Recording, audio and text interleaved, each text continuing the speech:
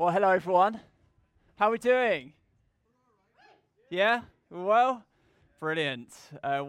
My name's Paul Hatton. I'm one of the leaders here at King's Community Church, and it's great to be here today. Great to be gathering together. Great to be singing. We're church family together, so we're just kids in, all ages, all together. Whatever happens, like if you just want to shout out during this, then feel free to. We're all here together as church family. So we've got the privilege here of opening God's Word together. And today we're going to see how we, as God's creation, how we move from death to life, how we move from anxiety to peace, how we move from brokenness to complete restoration, from shame to being washed clean, from guilt to innocence, and from loss to victory. These are some amazing trades that actually we find these truths revealed in Scripture through Jesus. We get to be transferred from things that we don't want to be a part of our lives into wonderful freedom and life in Jesus Christ. Now, we've been working our way through the book of Joshua. It's in the Old Testament, so do grab your Bibles, get your Bibles open. It's the 6th book in the Old Testament. So put a big turn there, and we're in chapter 5. And there's been a couple of big ideas that we've been communicating over the last few weeks and that we read about in the book of Joshua. The first is this land of Canaan. So God tells the Israelites to go from the wilderness into the promised land, into the land of Canaan. And this promised land represents for us, thousands of years later, our full inheritance in Christ. So that's Canaan, the promised land. It was given to the Israelites, and just as our salvation is given to us, it's a free gift, not earned, fully undeserved. And that the Israelites obtained it by this land, faith and obedience. They actually had to step into the promised land and take a hold of it. And for us too, we are saved by grace, but by faith and obedience, we actually step into the full inheritance to enjoy all that Jesus has won for us on the cross.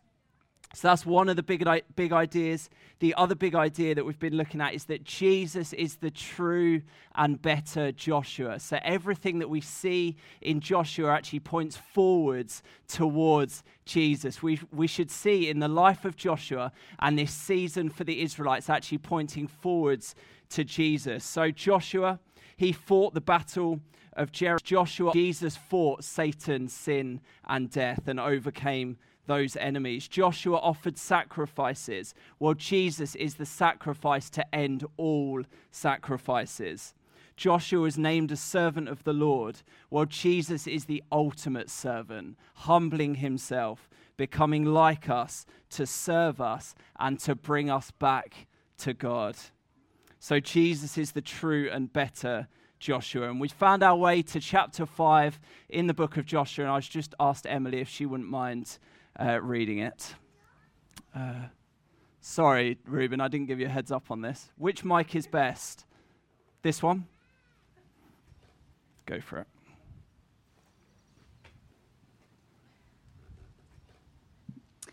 Now, when all the Amorite kings west of the Jordan and all the Canaanite kings along the coast heard how the Lord had dried up the Jordan before the Israelites until they had crossed over, their hearts melted in fear, and they no longer had the courage to face the Israelites.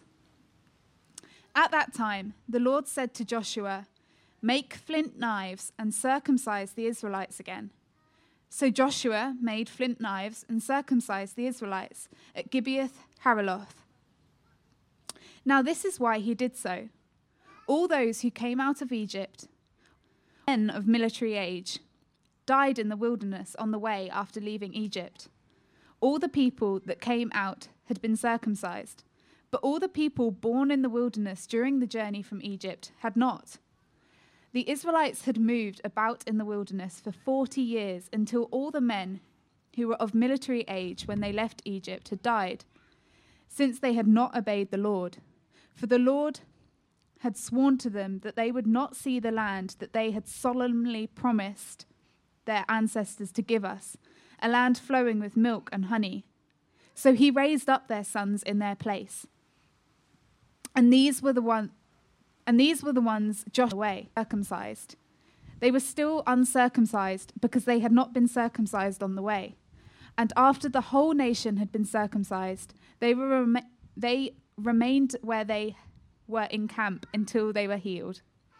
Then the Lord said to Joshua, "Today I have rolled away the reproach of Egypt from you." So the place has been called Gilgal to this day. On the evening of the 14th day of the month, while camped at Gilgal on the plains of Jericho, the Israelites celebrated the Passover.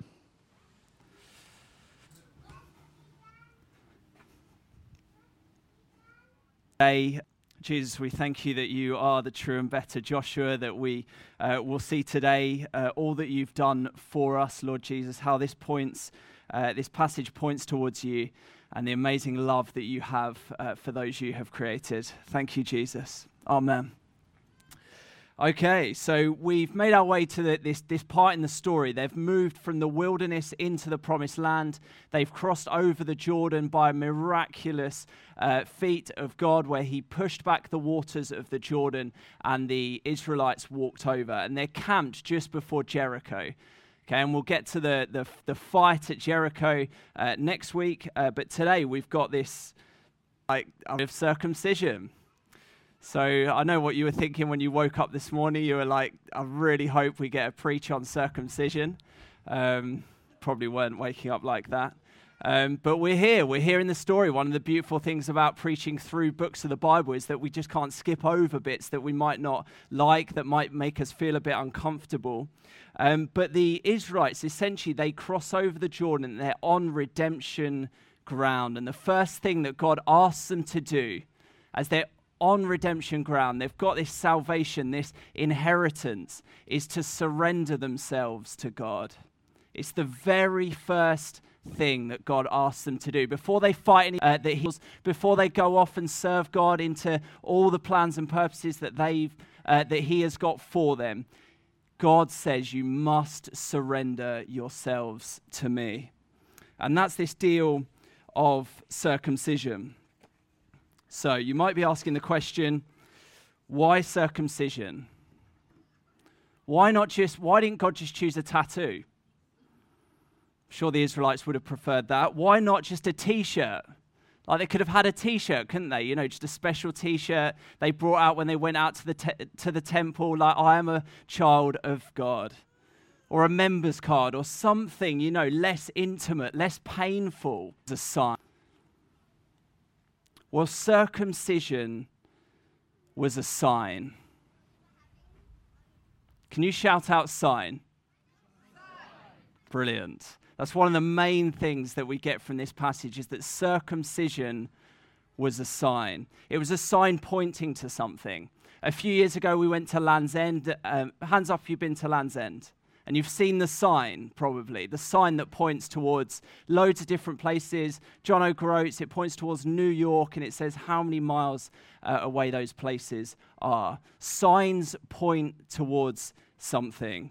And for circumcision, it pointed towards the covenant of Abraham. So every time they thought about circumcision, every time they were reminded of it, every time they did it as the people of Israel, it was to remind them of the covenant that they had with Abraham. So we read about that in Genesis chapter 17.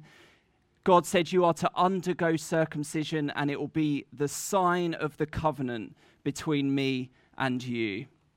Now, you might be asking yourself, well, what was the covenant that God had with Abraham? And there are three key things to remember with the covenant with Abraham, and it's seed, land, and universal blessing. And we read about these three things in Genesis chapter 20. I will surely bless you. This is God speaking to Abraham. I will surely bless you and make your descendants as numerous as the stars in the sky and as the sand on the seashore. Your descendants will take possession of the cities of their enemies, and through your offspring, all nations in the earth will be blessed because you have obeyed me. So it was seed, it was a big family for Abraham, which turned into the people of Israel. It was land, and that's the promised land that we see here with Joshua. He's taking them into that land. But the purpose of the covenant with Abraham was always to be a blessing to the surrounding nations. It was never the love they experienced, the grace that they experienced was never to just terminate in on themselves, but it was always to go out to the surrounding nations. They were to be a light and a hope to the nations. And circumcision pointed towards this covenant. It was through the weakness and the pain of circumcision that the Israelites were pointing towards their miracle-working God. This was the sign. It pointed towards something, and it pointed towards God. To the God who would give Abraham and Sarah a child, despite Abraham being like 99 years old by the time he had Isaac. Sarah pointed to childbearing age. It's an absolute miracle. Circumcision pointed to the God who would have a family numbering the stars in the sky. The God who would give the Israelites a land flowing with milk and honey. The God who would make God's people a beacon of hope to the nations. The God who would conquer Jericho through an absolute miracle. So circumcision pointed towards this covenant. But you might be asking, okay, I understand that, I get that deal, like thousands of years ago, God had this covenant with Abraham and this deal of circumcision. What on earth has that got to do with? So today, well, I'm glad you've asked and you've come here expecting an answer. So the Bible tells us that we also need to be circumcised. So if we could just line up, men, if we could just not in the way that Joshua and the Israelites experienced it, but we read in Romans chapter 2 that a person is a Jew, an Israelite who is one inwardly, and circumcision is circumcision of the heart by the Spirit, not by the written code. And in Colossians 2, it says, in him you were also circumcised. So this is speaking to believers. This is people who have put their trust and their hope in Jesus Christ. In him, in Jesus, you were also circumcised with a circumcision not performed by human hands. Your whole self, ruled by the flesh, was put off when you were circumcised by Christ. I want you to remember, if you're a Christian here today, if you've put your faith in Jesus, remember back to that day or that season where you did that and listen to these words. This was true of you back then. Your whole self was ruled by the flesh before you gave your life to Jesus. That we were all self-focused, self-obsessed, living for ourselves. That was put off when we were circumcised by Christ. We were buried with him in baptism, in which you were also raised with him through your faith in the working of God, who raised him from the dead, speaking about Jesus. When you were dead in your sins and in the uncircumcision of your flesh, God made you alive with Christ. God did a miracle in your heart. He broke in and made you alive. He forgave us of all our sins, having cancelled the charge of our legal indebtedness. We were basically in debt to God. He has taken our sin, which stood against us and condemned us. He has taken it away, nailing it to the cross. So these verses tell us that we are dead, that without Christ we are dead in our sins, that our sins are that which cut us off from God. This was the curse of the covenant with Abraham, that actually if they didn't circumcise their children, if Joshua had not have circumcised all the men of Israel before they went in and conquered all of these enemies, actually they would have experienced a cutting off from the people of Israel. And it is our sin that cuts us. It's our rebellion against God. It's doing things our own way. And we see this cutting off actually probably in our own lives. If you think about your experiences, maybe those times where you've hurt someone, maybe you've lied or cheated to someone, maybe you've done something wrong on purpose, and you experience this cutting off from that person, this distance from that person. When our children, when they do things that are not right, we say to them, look, you're going to have to spend some time in thinking time, because when you're acting like that, you cannot be part of the, they're still part of the family. You cannot join in with, don't laugh. Okay, I'm trying my best here, Claire. That they cannot join in with family life. There are certain expectations that we have of them, and actually they get cut off for a few minutes while they think about what they've done. We experience a cutting off, and ultimately our sin is against God, and we experience a cutting off from God.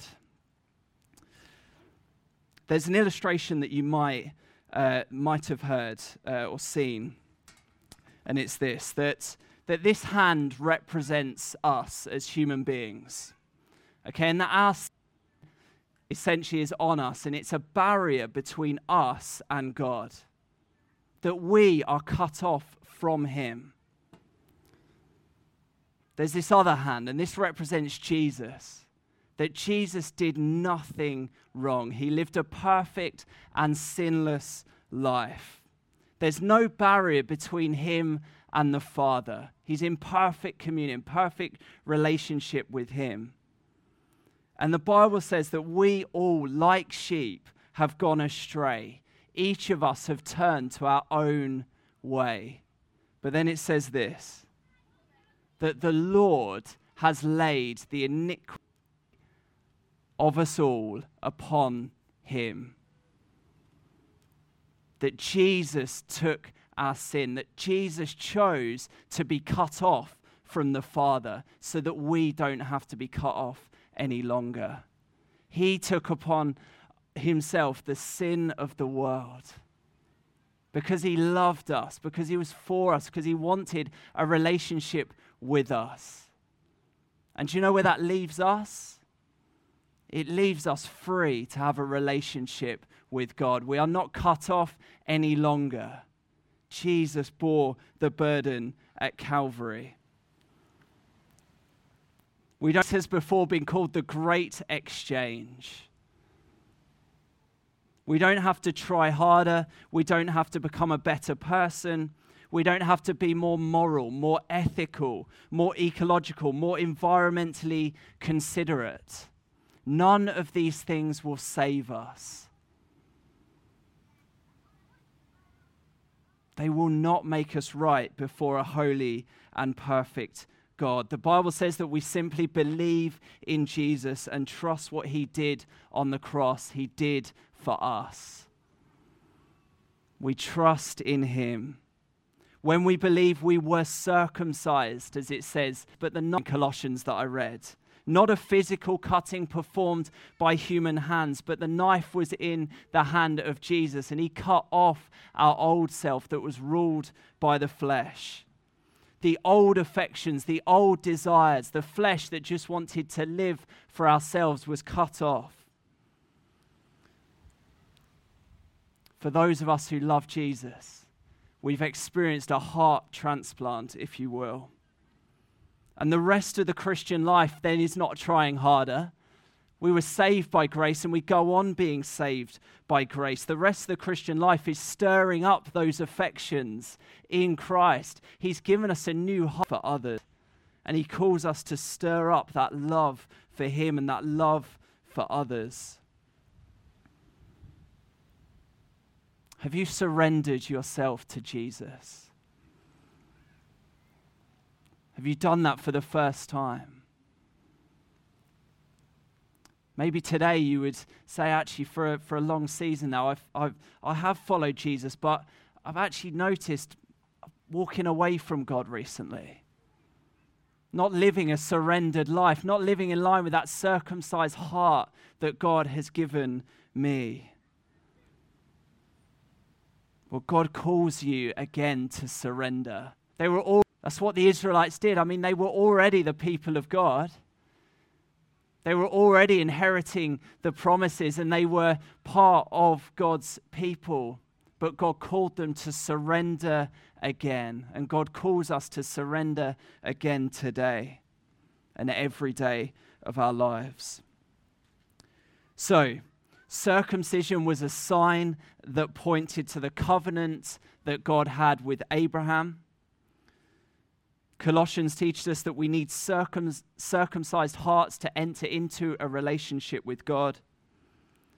And this relationship is not based on Abraham's covenant. It's a new covenant.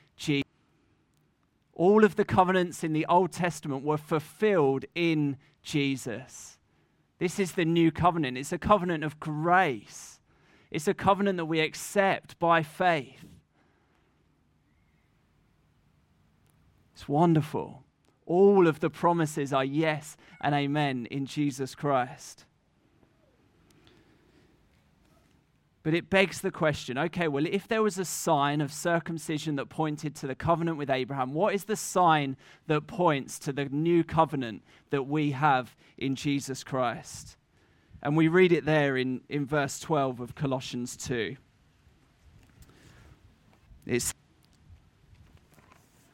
Where is it? It says that we've been buried with him in baptism. We've been buried with him in baptism. Baptism is the sign that points to the new covenant that we have in Jesus Christ. We enter God's kingdom through circumcision of the heart. It's through an act of Jesus. It's through his initiating grace in our lives that we are saved. We're not saved by baptism, but baptism points towards our salvation in Christ. It points towards the hope that we have in him. We're saying, so as we get baptized, we're saying, I've put my hope and my faith in Jesus, that I am his. And if you've not been baptized, Jesus calls you to be baptized. As a follower of Jesus Christ, to be baptized, to go down into the waters of death, to identify with Jesus in his death, but to be raised again to new life and to say, yes, my hope is in him. It's a stake in the ground. Say, I am his. So how does this help us follow Jesus today? Just a couple of things. Firstly, we live from a place of gratefulness. As a result of being saved by grace, as a result of not earning it, just receiving it as a gift, having done nothing to earn it, it changes and transforms our heart. As we receive that, our heart softens. It softens towards those around us, towards our spouse, towards our friends, towards our family.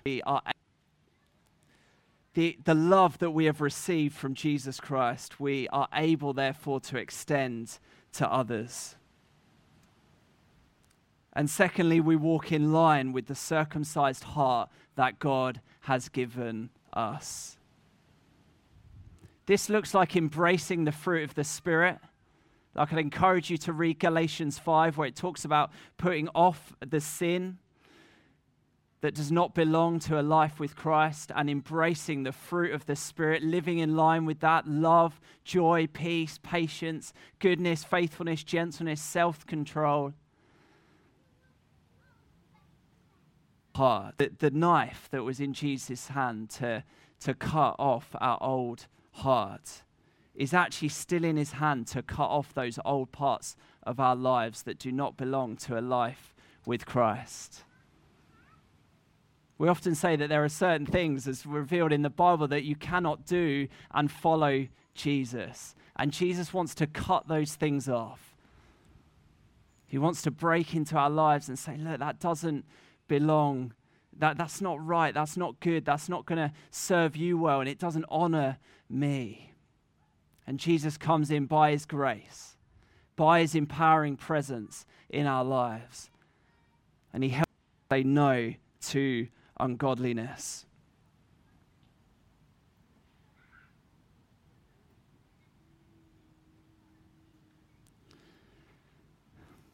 It's a wonderful gospel.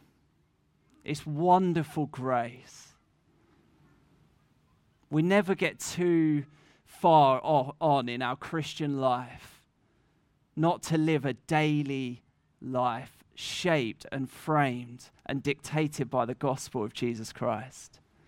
What I've unpacked, what we've read about in Scripture, these are not just the basics of Christianity. These are the things that define our lives. As we look to others, follow Jesus, as we look to love God, as we look to love others, as we look to tell others about Jesus, these are the things that motivate and dictate our heart affections for Christ. Let me encourage you today and every day to stir your affections for Jesus Christ. Do everything you can to stir up your affections for Christ. Read the word, pray, get around other Christians that will encourage you and point you towards the gospel, point you towards Jesus. Sing, make daily, sing. Your Father, get worship music on. Sing along, spend time with your Father in those quiet places. Stir your affections for Jesus Christ, and as you do, your heart will be changed. Those things will be cut off. You'll be able to say no to those things that don't honor him. There's a load more application as a result of that, and we've had a wonderful encouragement to be rooted in life groups. These are the places where we get to put into practice what we've heard on a Sunday and actually apply what we've heard. And hopefully you'll have an opportunity to do that in the coming weeks as well. Now, after being circumcised, the Israelites celebrated the Passover. It says in verse 10 that on the evening of the 14th day of the month, while camped at Gilgal on the plains of Jericho, the Israelites celebrated the Passover. The Passover where they had to kill a lamb, they're in Egypt, kill a lamb, put the blood on the doorpost and the lintel. It pointed towards a sacrifice that had been made for them. Fast forward to Jesus at the Last Supper. Jesus said, "My body will be broken. My blood will be shed." Passover was replaced. If you're a follower with communion, we're going to celebrate that today. If you're a follower of Jesus, let me encourage you to do that. Hopefully you've got a little bit of juice and a wafer. If you've not, I think over there where Jacinta is, do you want to wave? I think there's some there. So during worship, we're going to respond now. We're going to come before Jesus. We're going to surrender our hearts to him. Let me encourage you to just bring yourself before God. To say to him, "Lord, I'm all yours. I give you my sin. I give you my brokenness. Thank you in return. You give me your life, your hope, your empowering presence."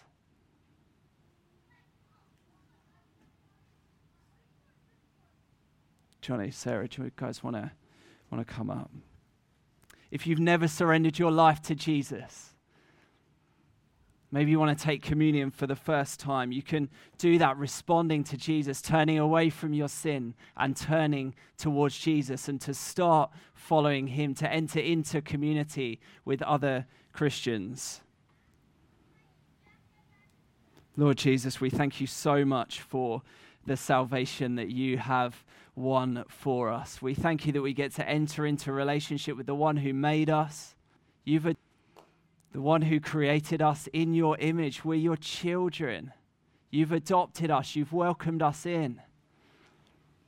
Thank you so much that we are adopted back into your family.